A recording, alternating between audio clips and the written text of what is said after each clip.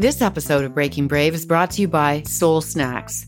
Soul Snacks are single-ingredient, eco-conscious dog and cat treats, sourced directly from farms in Ontario and wrapped in fully compostable packaging. Treating your pets never felt so good. Use coupon code BREAKINGBRAVE for 15% off on soulsnacks.ca. That's soulsnacks.ca. This episode is also brought to you by Crank Coffee, the newest member of the Neal Brothers family. Crank Coffee is a new Canadian whole bean coffee brand that is certified organic and fair trade, founded by the Neal brothers, Peter and Chris. This brand was influenced by cycling, coffee lovers, and experts. Check it out at the Neal Brothers online shop and use our coupon code BRAVE for 20% off your first Crank Coffee purchase. Enjoy.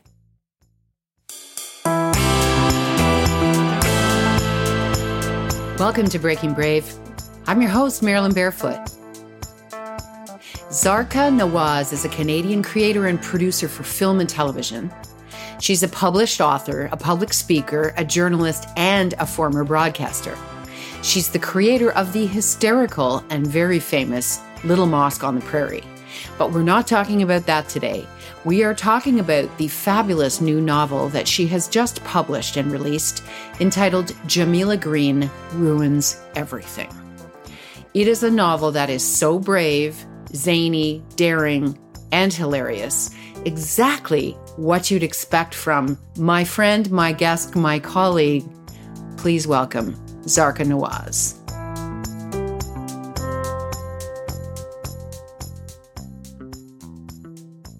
I am so excited to introduce our audience to the one, the only, Zarka Nawaz.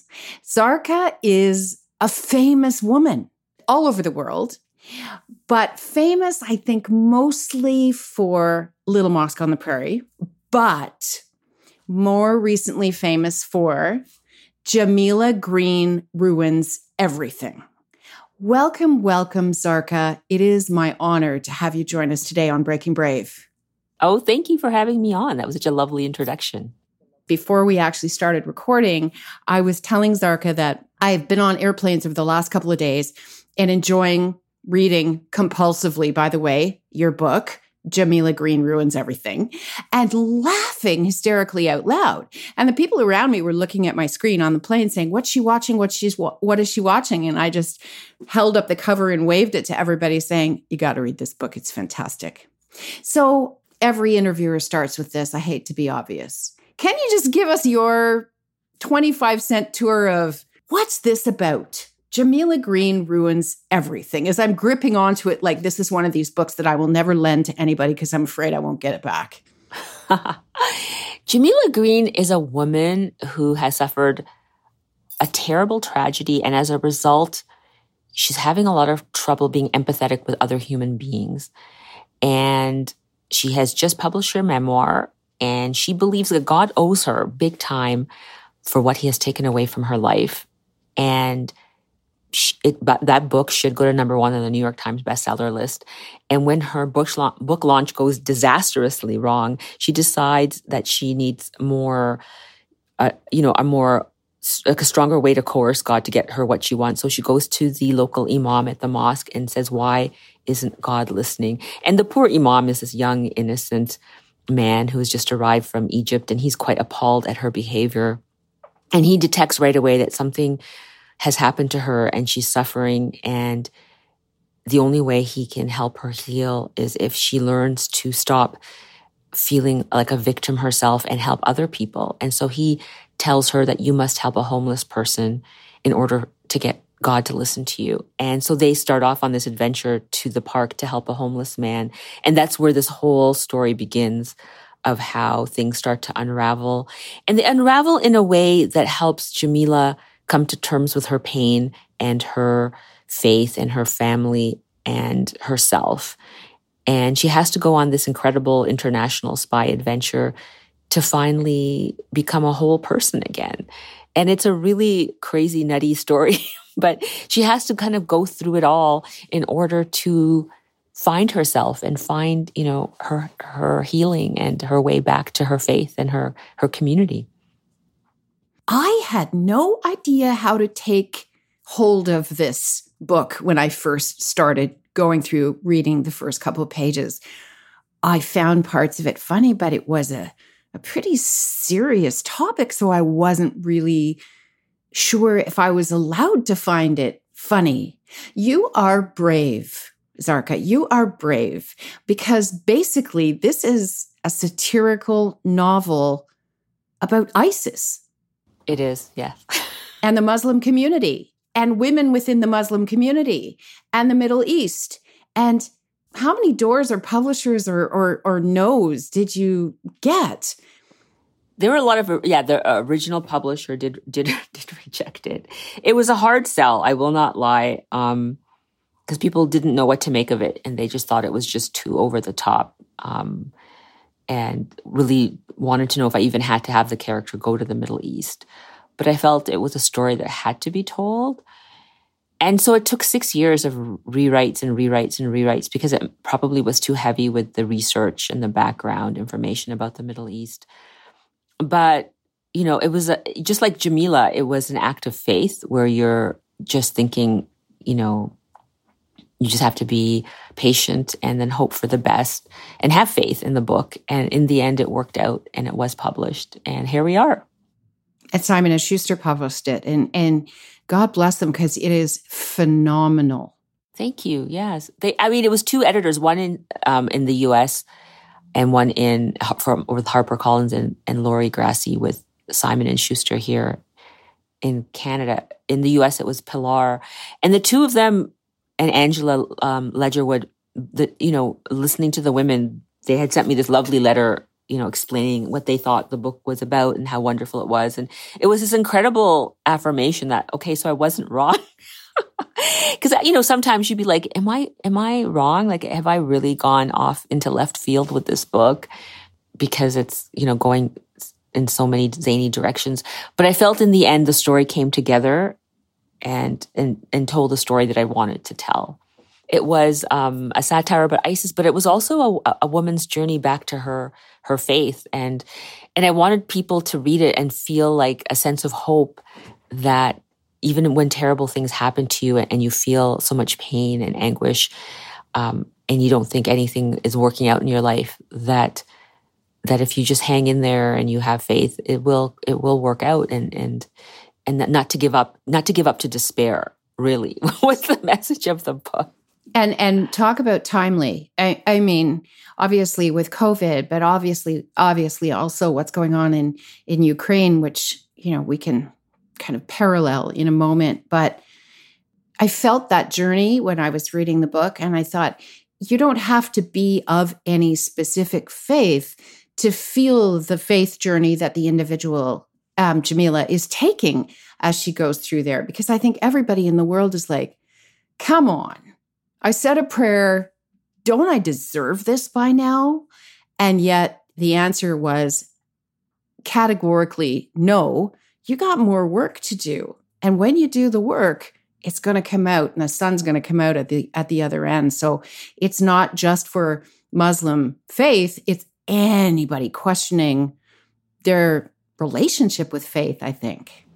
No, you're right. Like a lot of times we feel like we deserve it. We deserve success. We deserve happiness. We deserve all these things. But it's hard to be grateful for what you have and to acknowledge what you have. And that was the great lesson for me in this book, was that I was kind of going through the same arc that Jamila was going through.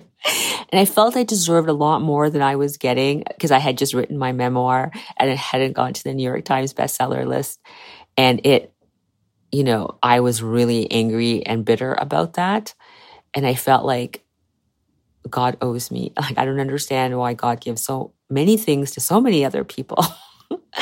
And I'm the one who's praying all the time. And so it was kind of like this journey that I had to go on, and realize that I wasn't doing the work, that I wasn't being grateful for what I had, that I was becoming too internal in terms of navel gazing and feeling sorry for myself and viewing myself as a victim.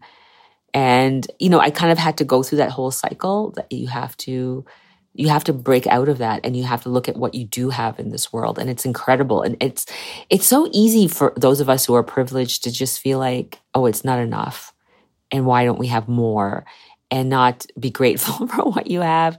And it's a terrible thing to say, but sometimes it takes like a war in Ukraine to look at those people and say, wow, in a heartbeat, it can all just disappear overnight. And who are we to be complaining about what we have when those poor people have, it's all gone. And it's a lesson to be learned. The memoir is called Laughing All the Way to the Mosque. It is, yes. And it didn't make it to the New York Times bestseller list. Well, maybe now it will, because I'm hoping that everybody will read, watch, imbibe on everything you've ever produced and are about to produce. I got to believe that's why it felt so raw is the wrong word, but emotional to me, because you and Jamila were walking hand in hand through this journey of self-discovery or... Yeah, I think it's easy to be grateful to God when things are going well. But when things don't go well, that's when we're like, oh, do you really exist? Oh, do you really care about me? Oh, do you really... You know what I mean? Like all those doubts and recriminations start to happen. And I was having to go through this journey to learn that sometimes you have to go through hardship in order to become a better person and to become a more empathetic person towards others, because I think it humbles you when you go through a really difficult time, and then you become more connected to other people who are suffering because you've gone through suffering, so you know what it's like. And like in Islam, like God is very open about suffering. Like the verses in the Quran are very clear. They're like, I will test you. I will test you with loss of labor, loss of life, loss of goods, like loss. And those who are patient and persevere and seek help, through that patience and through prayer, and it's hard. And it says in the Quran, that's hard for people unless you're humble, unless you're a humble person. And I didn't really understand those things, truly. And I thought, what does that mean? Like to be patient and to pray and to be humble? Like what do those things really mean? And how do you do that? And so that's what Jamila was trying to learn in this book, is how do you do that? And I know it sounds crazy to do it in the structure of a satire about ISIS, because when I was writing the book and I was going through all these things emotionally, ISIS suddenly appeared in the horizon. It was 2014 and I'm like, oh no.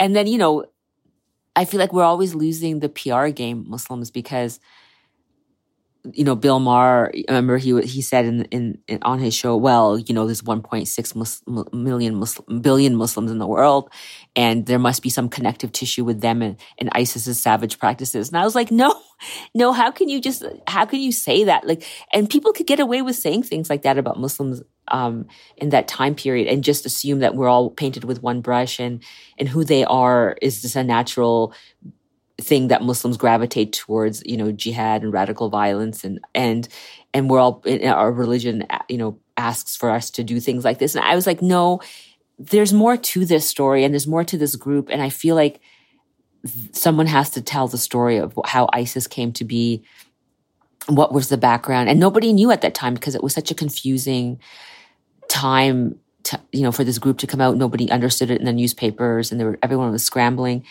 And so I thought this would be a really good way of me to understand this group and then explain it and also try to understand, the character I had created, Jamila, her journey. And so as I started writing, I didn't write with a plan. It just sort of evolved. And then I was like, oh my God, she has to join this group and go to the Middle East and become part of this and figure out how to get out of it. And it sort of, so those two issues kind of melded together in the book, which is why it's so... like it sort of takes suddenly this turn because a lot of people who read the book thought it was going to be about something else entirely. No, but I love that. Please share with the audience, if it's not a spoiler alert, I hope it's not a spoiler alert, that obviously, or maybe not so obviously, you didn't call ISIS in the book, but your name, I'll maybe say it, and then maybe you can say what the acronym is. The Dominion of the Islamic Caliphate and Kingdom, which stands for... Dick. So the original title of the book, in fact, was The Rise and Fall of Dick. And the publisher let me get away with it for months. And then finally they said, no, we have to brainstorm a new title because that is not going to really help us for marketing purposes. They felt like people were going to get the wrong images when they Googled the title. And so it was changed, much to my children's disappointment, bitter disappointment. And throughout the book, you weave some very, very clever humor around that. Let me go there, Zarka. Humor. You are funny. Oh, thank you. I was hysterically laughing when I was reading your book.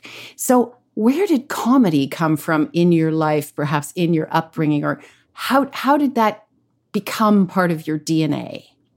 It's so interesting. A lot of people ask me that. I just feel that I have always gravitated to the absurd in any situation, and it's always helped me process what's going on in the world.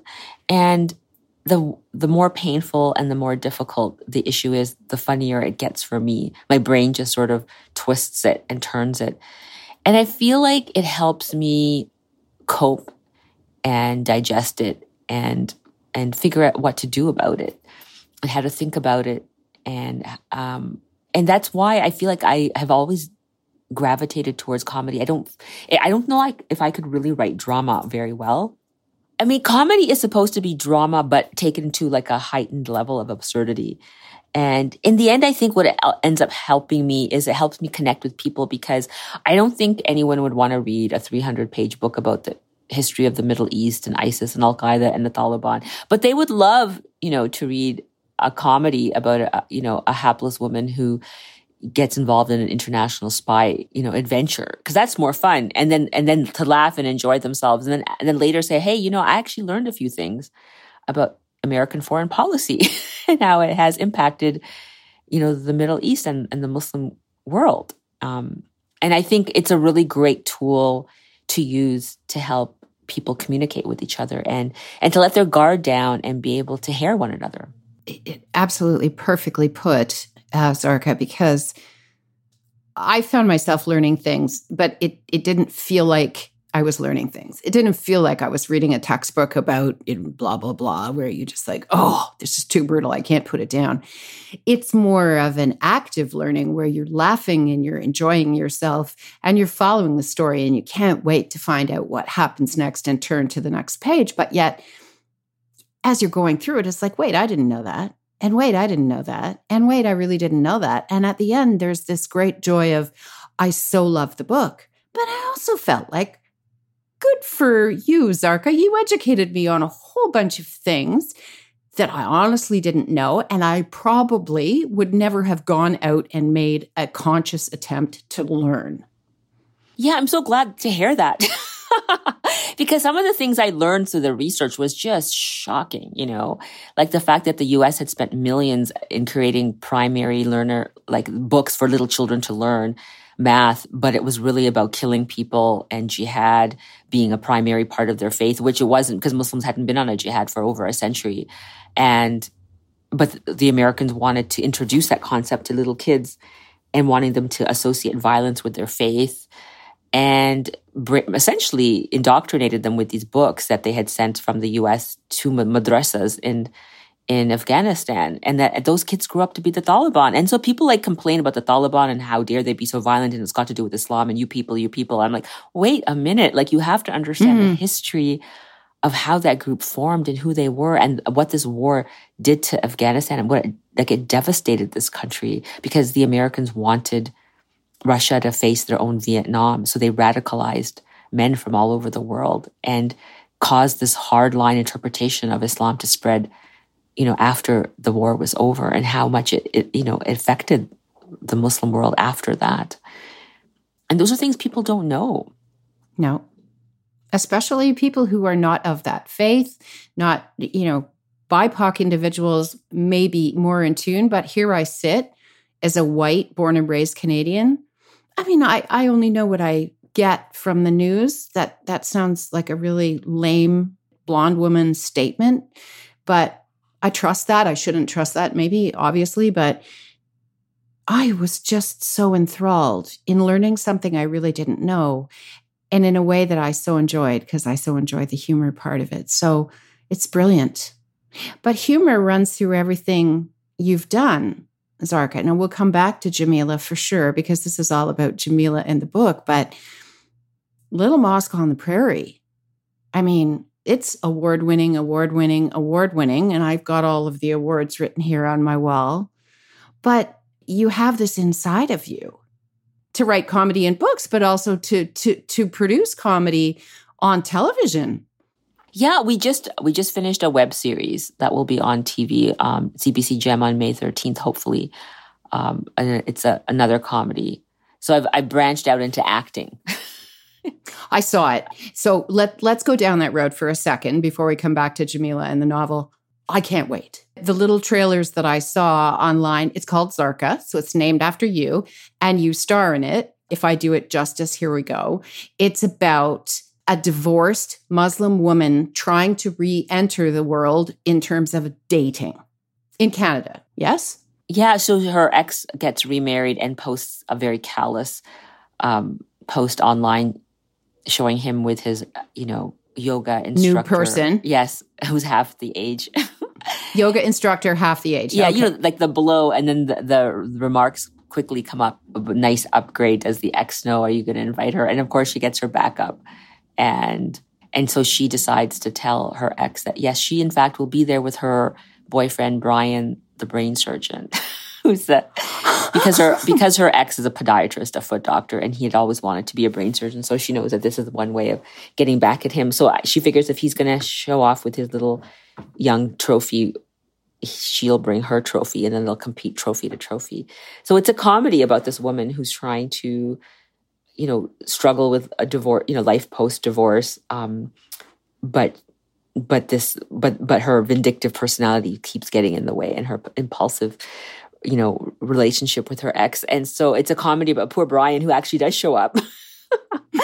And he wants to date her and have a relationship with her. He doesn't want to be revenge arm candy. So, but he picks the most boring dates possible, like birding. And Zarka has to try to string him along so that she could get him to the wedding in time. And so it's a comedy about this woman and her adventures in dating. I can't wait. How did it feel for you to be in front of the camera and behind the camera, I assume, because you've got a huge behind-the-scenes group, directors, producers, BIPOC women mostly. You were obviously involved in the entire creation of it, but you're also starring in it. So how does it feel to sort of be wearing an awful lot of hats in this? It was a lot of work. I had a really strong and wonderful team with me. Claire Roston was the executive producer. She was one of the writers on Little Mosque. Liz Whitmere was one of our producers, fantastic director. And she herself is an actor, so she gave me a lot of support. Dawn Bird is a producer in Saskatchewan who understood the industry in Saskatchewan. And so I had this very strong female team that came around me and supported me, and I couldn't have done it without them. And we worked together, 2 years to get this show made, and now it's going to be out there on CBC Gem. So I'm really proud of it. I was really worried about acting, but Claire and Liz were quite adamant that I do it, and so I took acting lessons for a year, and then, you can kind of see like the beginning, like the acting, you could actually see the evolution of my acting in the 6 episodes, getting, kind of rocky at the beginning, and slowly by the end, you can see me getting more comfortable with it. And I have to say, I was surprised by how much I enjoyed it.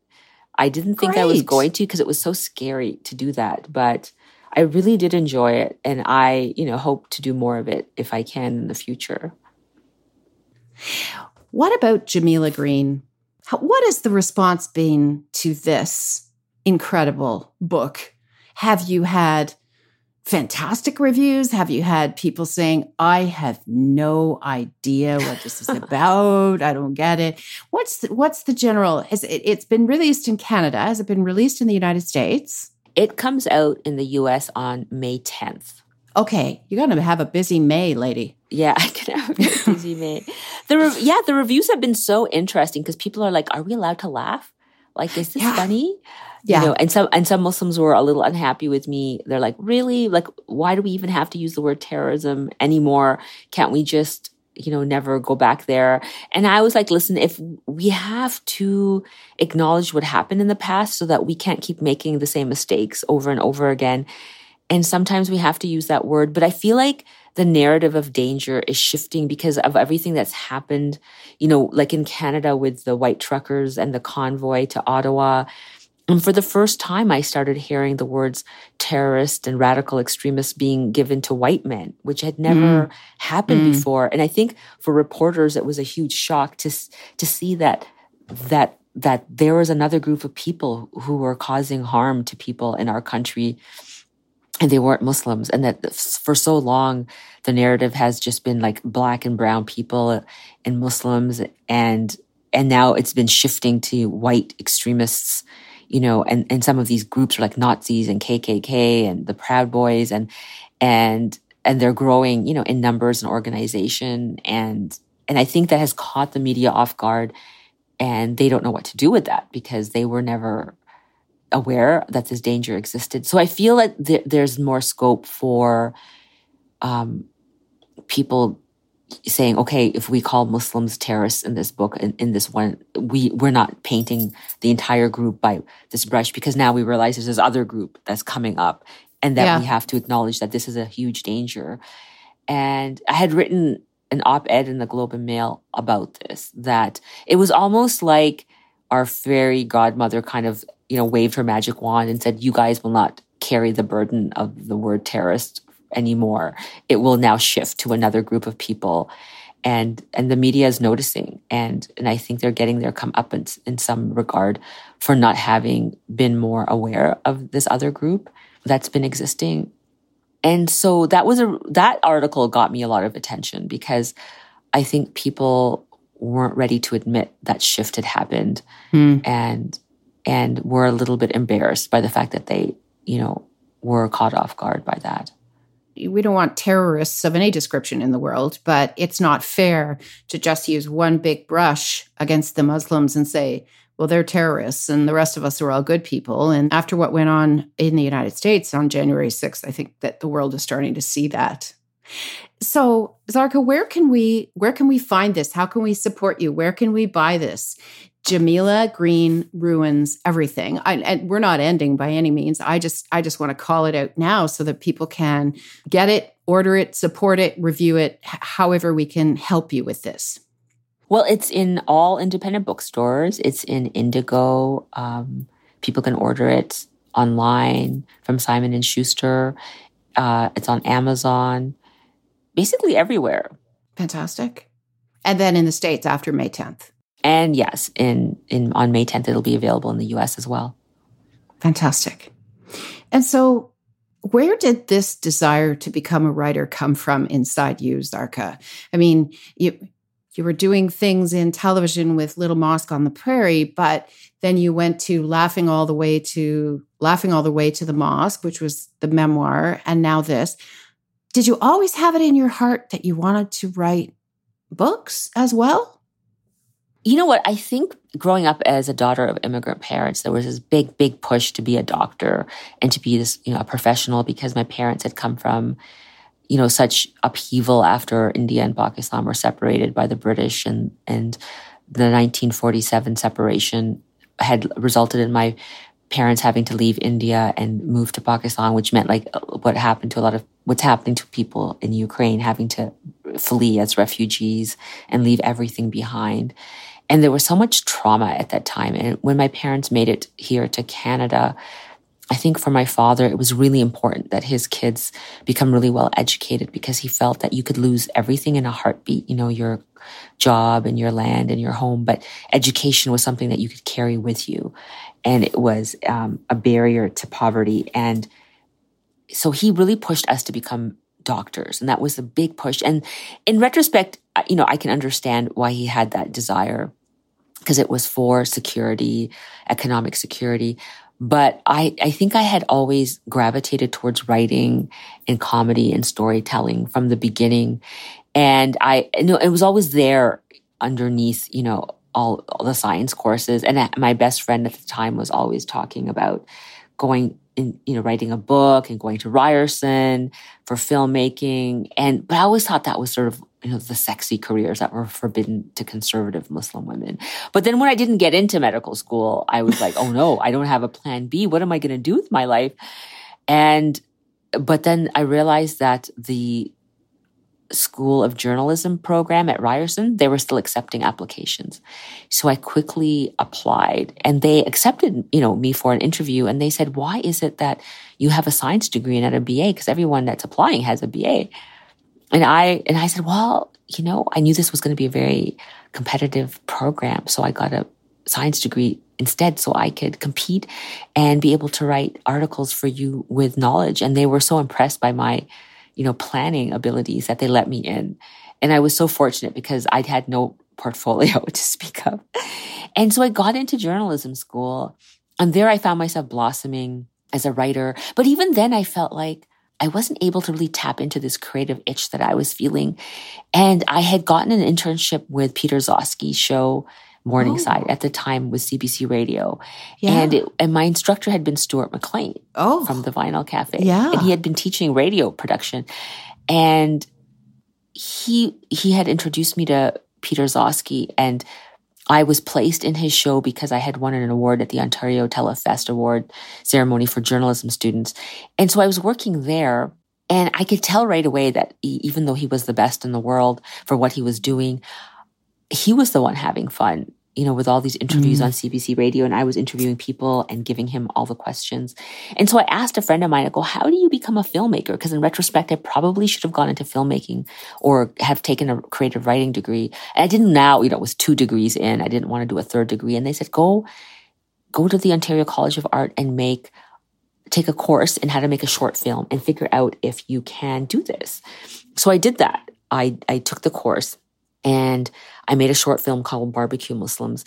And it was about the Oklahoma bombing that had happened, about how everyone blamed Muslims and, they were taking them off planes as suspects. And then 2 days later, Timothy McVeigh was arrested. And it was the largest domestic terror incident in the U.S. And so I thought, wow, isn't this interesting that Muslims were being blamed for something that a white man did? Mm-hmm. And nobody even questioned it, even in the media for the longest time. And so I made a comedy about Muslims who were sleeping one night and the barbecue blows up in their backyard and they're immediately accused of being Middle Eastern terrorists. And they're like, we haven't even been to the Middle East. And that launched my career as a filmmaker and a writer that could take political issues and turn them into comedy. And from there, I've been making television and film and writing books ever since.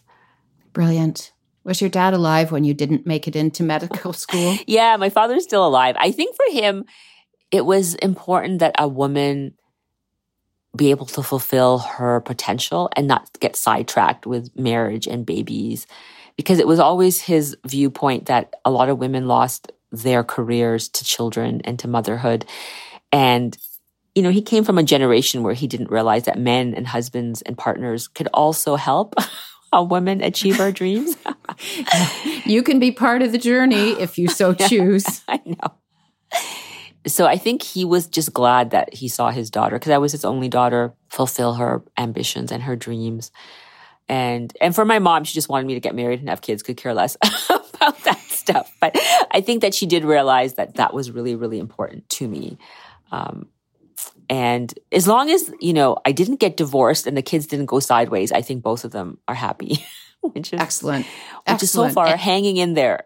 All right. And you've got 4 kids. So 4 kids, mom's happy because you've got 4 kids. Yeah, mom is happy because now she wants me to get the daughters married. And so now it starts all over again, the cycle, So my husband always jokes with me. He's like, oh, you married me to escape your mom. I'm like, I did not escape because social media has been created and she understands how to use FaceTime. And now she's on me every week going, why are they still single? Why are you not doing something? And I'm like, I can't do anything. It's up to them to decide. And so I go, there's no escape. Arranged marriages is not really part of the conversation here, Mom. Can't do that. No. And she's like, well, but you could do other things. You could find guys and introduce them. I'm like, where? Show me where. As if they would even listen to me. And so yes, we begin the whole cycle all over again. Your kids, Zarka, must be very proud of you. I think, they have a kooky mom who does kooky things. But I think they're happy that I'm busy and happy and not complaining. about what's happening with my career. So, and I think they enjoy watching the show and reading the books, and they're my harshest critics, which is good. It keeps me humble. Excellent. Always should be that way. Absolutely.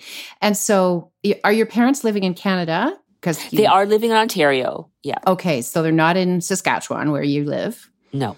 A marriage and a man brought me here, as most women will tell you in Saskatchewan. It's like, really, it's not my choice.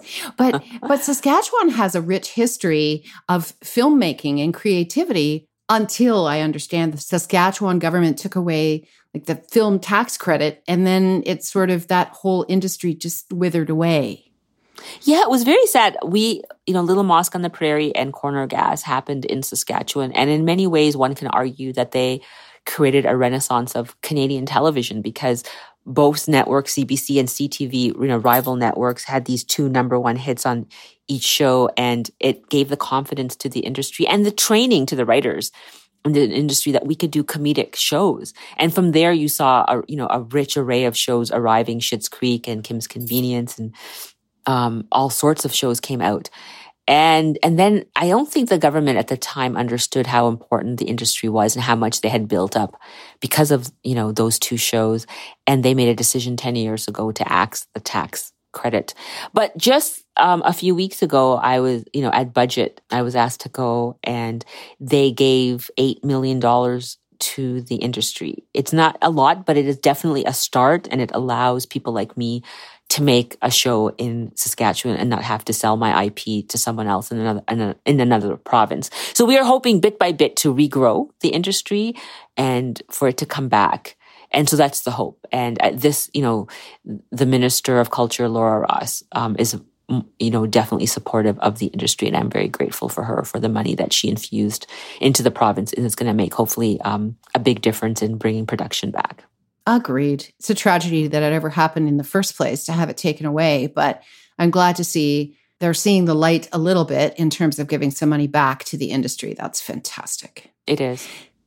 And so, Zarka, what's next for you? Obviously, May's a busy month with a lot happening with Jamila Green Ruins, everything coming out in the United States, and then Zarka coming out here. So Jamila Green's May 10th and Zarka, the series, is coming out May 13th. But is there something out there on the horizon that you're looking at, thinking about? Yeah, I've always wanted to do this. I would love to make the web series into a half hour. Right now, it's 6 episodes of 10 minutes each, which is really good for me to get back into television, because it had been a while, to relearn some of my skills. And it helped a lot to bring, the writers back on board and to break those stories.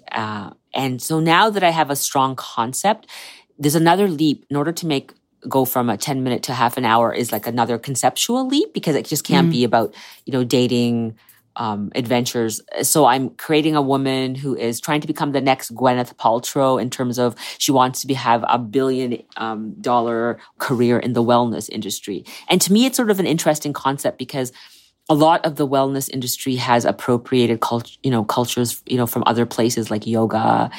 And I thought, this is a woman who says, I'm, as a brown woman, I want to be able to take back some of those cultural practices and sell them to white women at exorbitant prices and make $1 billion industry like Gwyneth has. And she's my hero. And so I'm creating this woman who's building an industry. She has her own store, but she keeps getting sidetracked by her romantic exploits, because of her ex and dating. And so I'm trying to combine like a workplace comedy, much like a Kim's Convenience or a Superstore, where people are, in a workplace, but they're dealing with family and issues and romantic issues. And so I'm building out the concept into a half hour. My hope is that now that Saskatchewan has more money, I can bring a television series here and help be part of rebuilding the industry. My hope is to one day adapt the book, Jamila Green Ruins Everything, into a TV series and be able to act as Jamila. That would be awesome if I could do that.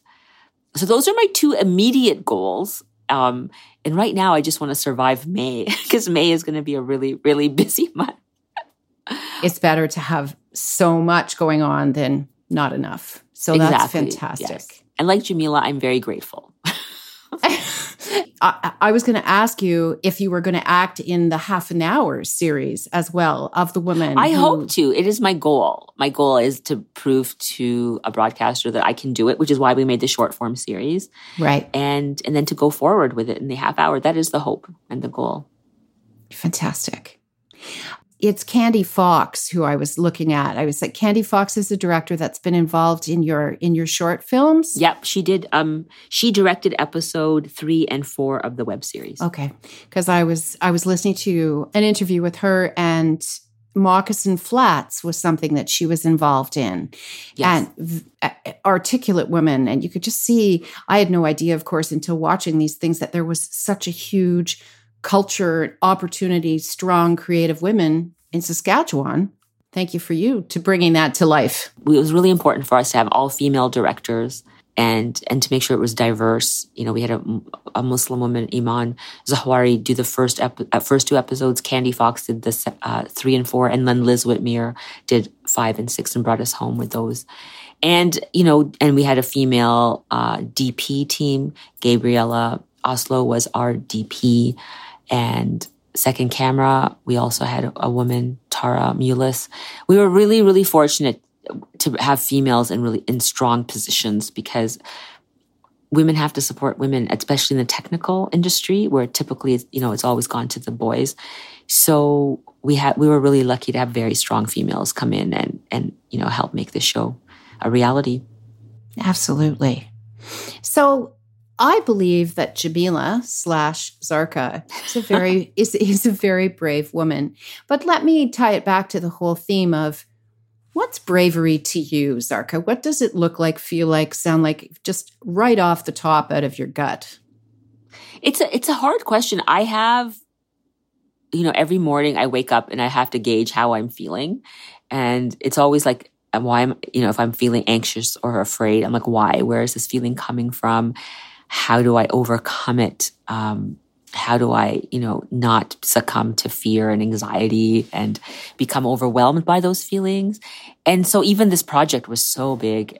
And I remember the advice, you know, to just break it down into small pieces and to go slowly, to find allies and people to help you and to treat those people well, so they'll come back and help you more.